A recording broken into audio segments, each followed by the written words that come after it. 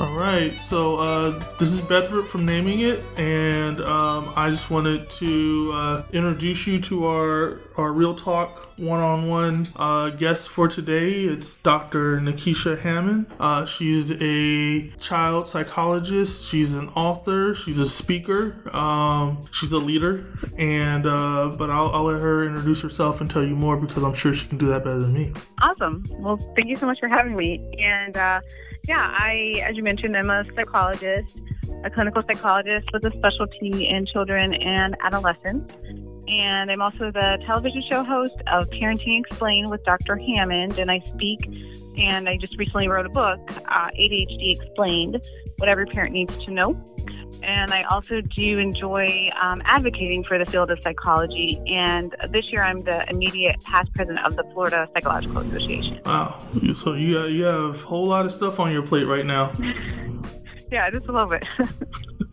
So can you tell us a little bit more about like the work that you do and like all the areas that are maybe the most pressing at this time for you?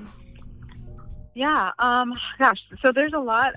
As many people obviously have seen in the news, any time that something happens that is even remotely related to mental health, then being a board member and on the executive committee of Florida Psychological Association and also working to advocate on the federal level with the American Psychological Association, it's been a really, really, really busy year.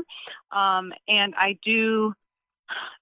appreciate the ability to definitely advocate for the field, but at the same time, it's distressing and it's been very stressful. I've heard it from the teams that I work with. I hear it in the media. I do a lot of media consultation. So, it's been a really, really, really pressing year with everything happening with mental health and with human rights, frankly, that's been happening in the media. So it's been a very busy year. Additionally, I am on the board of the Ryan Neese Foundation, and basically in that organization, what we do is we really teach, it's really cool. We have a really cool student service program. So we teach teens how to be leaders, how to give back. We stress giving back to the community. We take them on leadership, basically service trips each year. We teach them each month about leadership and giving back. So I've been with that organization for a while.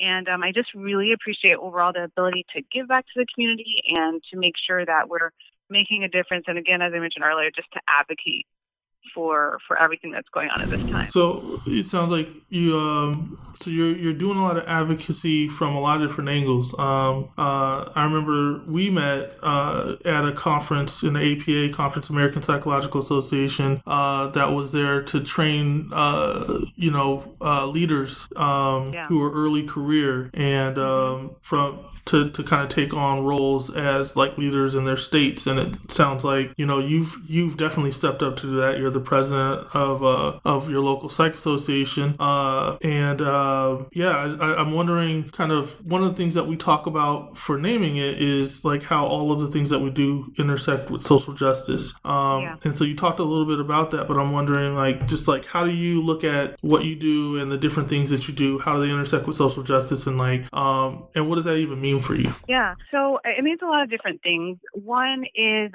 obviously as a psychologist, I believe in mental health treatment, and we know there's a huge stigma with mental health, in particular in African American communities and in Hispanic communities, and many other communities, frankly, and especially with children as well. There's a huge stigma. So what that means to me is that we all, not just psychologists, but we all have a role to really advocate and also educate. And people, it's really easy. I know it seems difficult to educate the masses, but we have this thing called social media now. So really and truly sharing and retweeting and reposting or whatever platform, if it's Facebook, Instagram, Twitter, or whatever people are on, really taking the time to share positive things, to share information. I know that there's a lot of cyberbullying, unfortunately, that's happening, and just really hurtful and horrendous, frankly, comments that people are making online about political views and all these sorts of things. But if we really just sort of focus more on the positive things and the resources and the interventions and things like that, I think that's where, each and every one of us, not just, again, as a psychologist, but each and every one of us have an opportunity to play that role with social justice. And really, honestly, last week, I will admit, I almost lost my mind a little bit with everything that was going on with the kids and being separated from their parents. But again, I was on YouTube, I was doing media interviews, and we were working with Florida Psychological Association, and APA, the American Psychological Association, made a statement. All of these organizations were really just getting together. It was kind of cool to see, and just like bringing forces together to be like, this is not right. You are damaging children. Here's what you need to do instead. And just putting that information out there. It was a hashtag, a huge trending hashtag on Twitter and many other places. So again, I think our role is to educate and to advocate. And, that's what I try to do as well, and teach others how to do it as well, too. And, we talked on the last episode of Naming It, we talked about the atrocity that's happening with the children who are being taken from their parents at the borders, and how they are being housed and separated and no one's being given access. One of the things that we talked about was that, like you said, APA made this statement, and the thing that really stood out for me is that in the past, APA hasn't done that. It hasn't stepped to the fore. It hasn't gotten to the breach and put itself on the line. And I feel like people like you who are in leadership make the difference. And I'm wondering if you could let us into any of the kind of internal conversations you might have. You don't have to tell nobody's business, but just how it was to be the president of Florida Psychological Association and trying to support this more social justice oriented stance. Yeah, and what I will say, so technically, by our rules, I can't speak on behalf of the organization, but of course, as past president. But what I can say, though, which is obviously public information, which is on our website, is that we have had discussions, obviously, and we have supported APA in their stance specifically with children and the issue with them being taken away from their parents at the border. And we've also supported in years past APA stance, and we have as an organization become more socially justice aware, if you will, and have been making more statements when it relates to something in Florida with the Parkland school shooting and things like that. We've been definitely more vocal, and I agree with you. I think APA definitely has been over the last few years more vocal, which I definitely appreciate, and I think that the majority of the members, I'm a member too, but the majority of the members appreciate that as well, because I really think we have an obligation, and we're who the public looks to sometimes, hey, American Psychological Association, you have this huge body of research, you have information. These are not just opinions, right? This is years and years and decades of research to say, hey, this is harmful to a child. So here's the leading research in psychology with child well-being. Here it is, right? So we have an obligation to put that information forward. And I appreciate how it's been done. I think it's been, and not just American Psychological Association, but various other organizations. I think that it's been very tactful. I think there's a ton of research, as I mentioned. It's very scientifically based, to really step forward. But again, Florida Psychological Association and American Psychological Association and all the other organizations, I'm just really grateful the direction that we're headed in. Like you said, to just be more forward and to speak out more and to try to help with these issues. That makes a lot of sense. So I'm kind of wondering, as you talk about kind of the way that the organizations have kind of moved forward and they began to give better messaging and put things out. You mentioned that you host your own television show, Parenting Explained, and that you've been on YouTube and the radio. You're obviously doing podcast pieces and whatnot. One of the things that I really admire about you is that you are very successful in being a public psychologist who's able to kind of get the message out to folks, and you've been very you've done a really, really good job of kind of making yourself accessible, even to the point, and I know we've joked about this in like private, but I love the fact that you've taken on the moniker of America's psychologist. Like the fact that you would like own that, you just grab that up. I was like,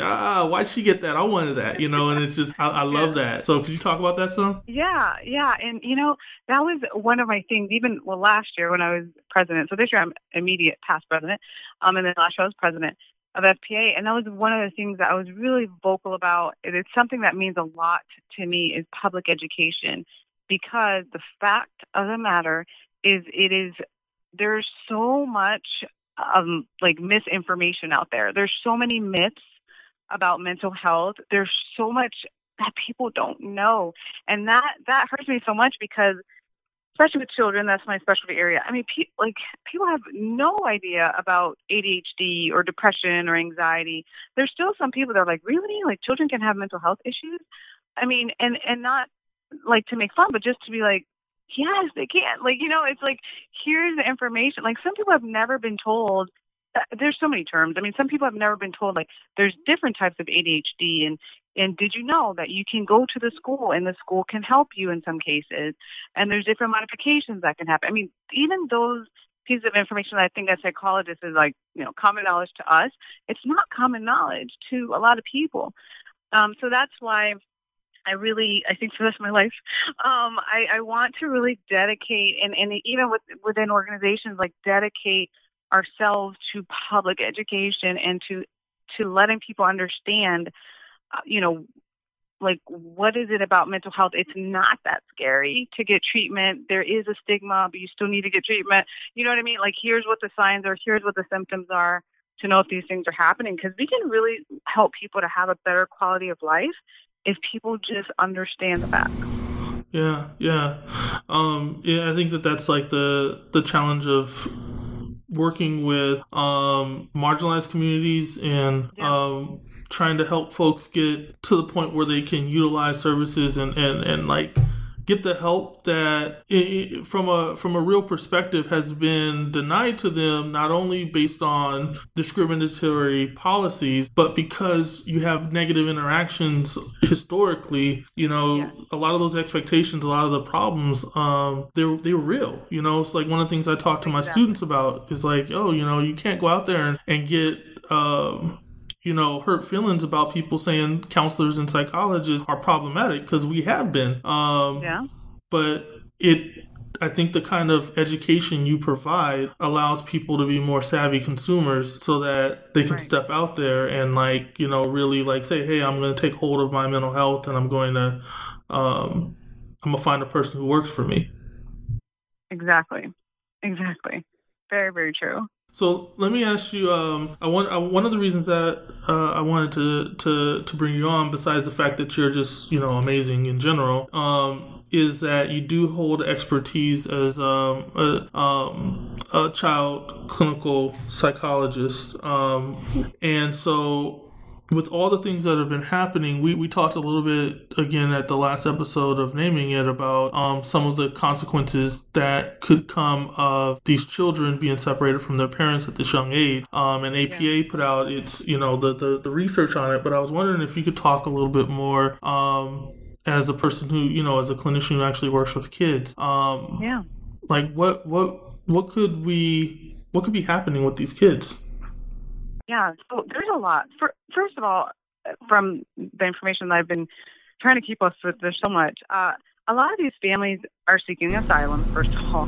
Right. They're not what we hear on the media, everybody's a drug dealer and a rapist and all these sorts of things. That is not what the data shows. Fact. So, if you're seeking asylum and you're coming from a situation, whatever country you're coming from, it shouldn't matter, but you're coming from a situation where extreme violence and torture and extreme poverty and all of these things. First of all, that's traumatic in and of itself. And then you're trying to get into a better situation as a child. And then on top of all that stress already, you've added an additional stress of sometimes the only person that these kids can trust in their life, which is their parent, to just rip them away from that. Right. That is extremely traumatic. So these children are at risk for post-traumatic stress disorder, which a lot of people still think of only happens to veterans. It absolutely can happen with kids, as you know. But the public doesn't necessarily always know. So post-traumatic stress disorder, I mean, we're talking about depression, we're talking about anxiety, higher risk, we're talking about higher risk of not doing well in school. It literally, depending on the age, well, actually even the teens, because of that type of extreme stress of being separated from a parent, it can change the way that their brain functions, and it still affects them into their adult years. Wow. And that's what people don't understand. The longer that we wait, people think, well, they're only separated for, X amount of time. If you're separated from your parent, you don't know when you'll see them again for a year, guess what? That can have permanent damage and permanent effects into your adult years. This is not a separation where it's a day or two. These are months. I read some of the stories. The kids they can't talk to their parents in some cases. They don't know where the parents are at. The parents don't know where the kids are at. And in addition to that, it also is stressful, obviously, for the parent, right? So now when you're reunited, now you have a traumatized parent and a traumatized child. So that also changes the family dynamic. Right. So overall, it was really difficult, by the way, last week to do some of those interviews and to even be on YouTube. It was very, very emotional for me because I'm like, we're basically tearing families apart, and I say as a country, we are traumatizing these families, which is totally unnecessary. Right. So that's essentially what could be happening with these kids and families.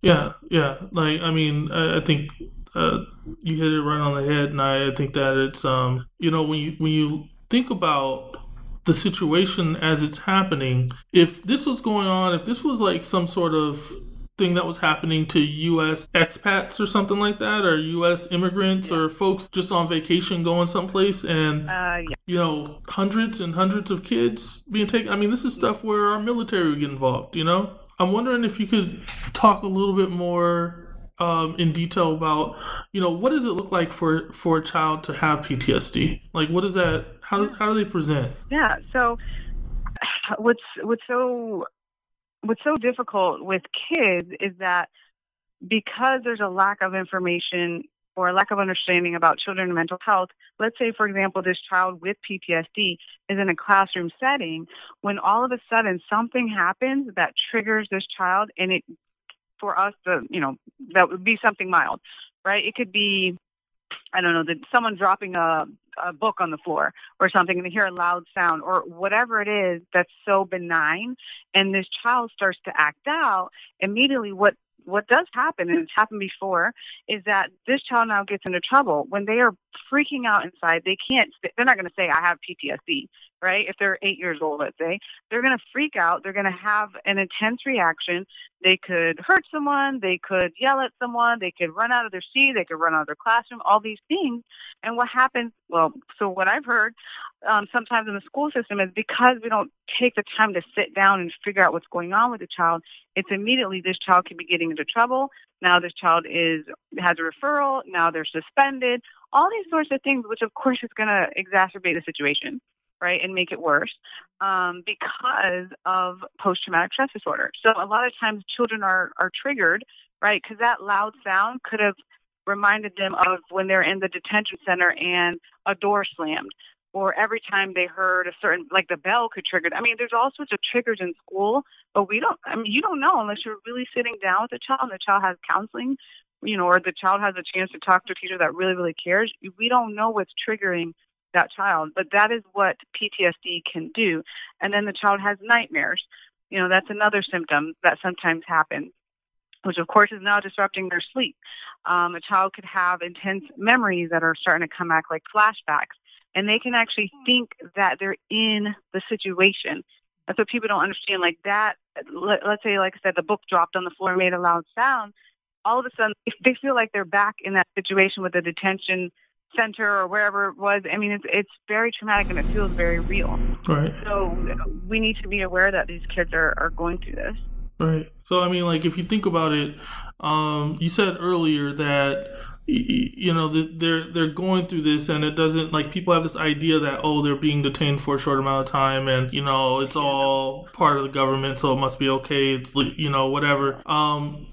I wonder if people understand that for a child or for a person in general, like, it doesn't matter what the justification is. The experience is the experience. So these kids are literally being kidnapped from their perspective. It's like if our listeners could think about it, just what would it be like if when you were a kid to be yanked from your parents' arms and then get no information for weeks, months, possibly years, because we don't know how long this is going to be. And what if you were a toddler, because they have toddlers in there. What is that?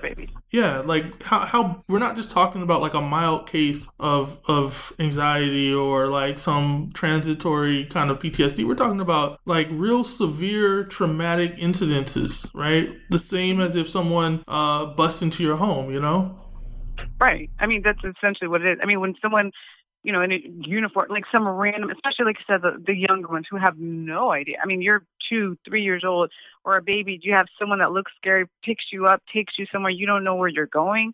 You don't know when you'll see your parents again. You can't talk to your parents. I mean, that's terrifying. Right. And like you said, it really does. I'm glad you brought that up as an analogy, because it really does mimic what kidnapping would be like. It's a strange person. They take you away. You don't know when you'll see your parent again. It's the same thing. Yeah. So I was also wondering, so we've talked about kind of the trauma of it. The other reports that they talked about that's been coming out in the news is this whole idea that the kids can't be picked up, the kids can't be soothed. Oh my God. And that like, I mean, that is by itself child abuse, right? That's neglect. That was heartbreaking. Yes. Yeah. Yeah, I read that. I mean, well, I have a 5-year-old son now, and I, as a mom, I really had a hard time with that, because I'm like, I cannot imagine that a child, let's say they're 8 months old, they're going to be laying in the crib crying. You're not going to touch them? Like, you're not going to comfort them? Like, that is insanity. I don't know who came up with that philosophy. And I did read the same thing you were talking about, how it's like, okay, we're going to change their diaper and feed them. Well, if only humans could survive like that. Imagine a child, you change their diaper and you give them food and you give them no love, no hugs, no holding, nothing. That goes against, I mean, first of all, it's inhumane, but it goes against everything in research where we teach to comfort, to hold a child. We know about skin-to-skin contact and how important that is to develop bonding and trust. And it is so barbaric to think of that. Like that tore me apart, I think, last week to read that. Just, I don't even understand the logic, because it really makes no sense. The thing that pops up to me is like, this is one of those things that can cripple a person forever, basically. We talk about what's not usually talked about and what a lot of people in the public don't know about are personality disorders. And one of the hard parts about personality disorders, first of all, they're usually not diagnosed until someone's an adult, but they're fully about their childhood, and right. These personality disorders, the prognosis isn't great, like people can learn like through like really intensive therapy to like build skills and to get better in certain ways, or like to feel better and to be able to interact better in certain ways. But in a lot of ways, because of abuse and neglect and poor interactions as a child, these folks are just not able to fully engage in what it means to be kind of a stable, healthy adult, right? Right. Yeah, absolutely. Absolutely. And that is, I mean, what you mentioned earlier about, to me, that's neglectful. I mean, because if you just feed it, I mean, it's like, here's your meal, and we'll change your diaper, thanks. And there's no love, there's no comfort. I mean, that's emotional neglect. When you don't interact, I mean, okay, you're in the same room with them. I mean, you have to interact with someone that's a human being. You wouldn't even treat your dog that way, right? Like, people wouldn't treat their animals that way. Why would you treat a child that way? So absolutely, you're right. And with personality disorders, we know, I mean, many of them have, depending on the condition, very intense long-term therapy in a lot of cases. And it is something absolutely that develops with abuse and neglect, and especially in the younger years when children are learning and trying to understand the issue of trust and who they can trust, which usually starts with a parent or caregiver. And just to have that ripped away and have some random stranger is a huge disruption in attachment. Right. So it's really hard. Yeah. So I know we're kind of running close on time. I'm wondering if do we have time for you to talk a little bit about kind of what it looks like to treat, not necessarily like the details of treatment, but like just if a family, one of these families come out of this situation and they, like, with the blessings of the ancestors, are able to find their child and get their child and then get into some sort of stable situation, like what kind of resources would go into like making these people whole again? Yeah. So I think it really happens at multiple levels. First, definitely for the child, no matter what age, if it's a little child or if it's a younger child or teen or whatever age, they need their own individual therapy because they have been traumatized, and to process that amount of trauma. And what happens a lot with with all age kids, but especially with the little kids, is they tend to distort the reality a little bit. Mm-hmm. Not in a psychotic way, but just, kids make up things, right? Because that's how they cope and that's how they function. So when you're 7, they just make up all sorts of things that are not necessarily true. So you have to undo that and to process that. So definitely individual therapy for the child. The family, I really believe the family needs some type of reunification therapy because especially depending on the length of time that they've been apart, people change, people have been traumatized now. How to reintegrate this family back together and to heal the wounds that have happened as a family is really important. So that's the second piece. The third thing is that elementary, middle, high school, a lot of times there's probably something that the school needs to do at this point, that they need to put things in place. If this child now is so traumatized, they need extra breaks, if they need extra time on their tests or their quizzes, or if they need whatever they need to take tests in separate rooms, whatever it is that probably is going to be impacting them in the academic setting, then the school needs to get involved as well and to make the appropriate changes for them. So it really happens on multiple levels, more like, a wraparound system, if you will, to make sure that this child and family, frankly, can work on healing themselves, and the parent too.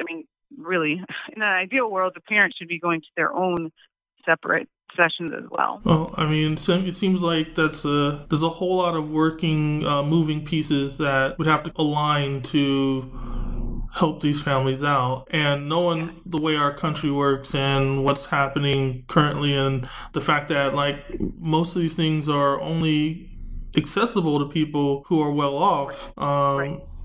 We're talking about a situation where even the repairable damage isn't likely to be repaired. Which I think kind of pushes forward on the urgency that we need to start minimizing the damage as quickly as possible and get those kids back to their families and, rebuff what this administration has been doing in terms of, disregarding the basic principles of who we would love to be and who we should be as a nation, right? Right. I completely agree with you. And you're absolutely right. And what I just described was like an ideal world. You get all this help, you get all this treatment, and then you can, heal yourself. But like you mentioned, when you have the trauma, if you have lack of resources and the stigma and, everything else that's going on, it makes those steps really difficult. Or you may get one thing that you need instead of the 5. Mm. So, yeah. So, well, I think we could definitely talk about this for a long time, and but I know you're a very busy person, and I want to make sure that we can go without you having to run. So I'm wondering if if you could share with our audience, with the namers, a little bit more about where they can find you and how they can find your book, and just let them know, so they can get a little bit of that, America's psychologist in their life. All right. Awesome. Well, I'm on, I think, pretty much about all social media platforms, trying to send out the information, the good stuff, and the accurate information. But the best way to contact me is through my website, which is drnekeshahammond.com. So it's DRNEKESHIA Hammond.com. And then there's a link to the different social media platforms. And then if anyone has any interest in any of the books, then it's also on the website. as well. The links are on there too. So thank you so much for giving us some of your time. I know that, it's definitely at a premium, and, figuring out when to tape and how to kind of get that together isn't always easy. So I just really appreciate you being flexible and working with us and sharing and giving of your expertise. No problem whatsoever.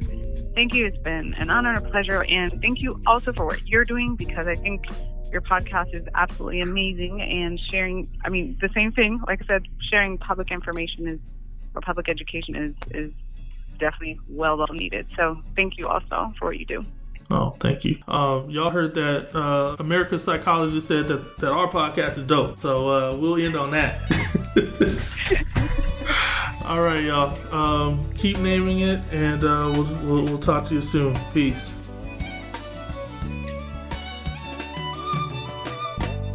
For more information, check out our website, namingitpodcast.com. Subscribe to us on iTunes, Stitcher, and Blog Talk Radio, and be sure to follow us on Twitter @NamingItPodcast.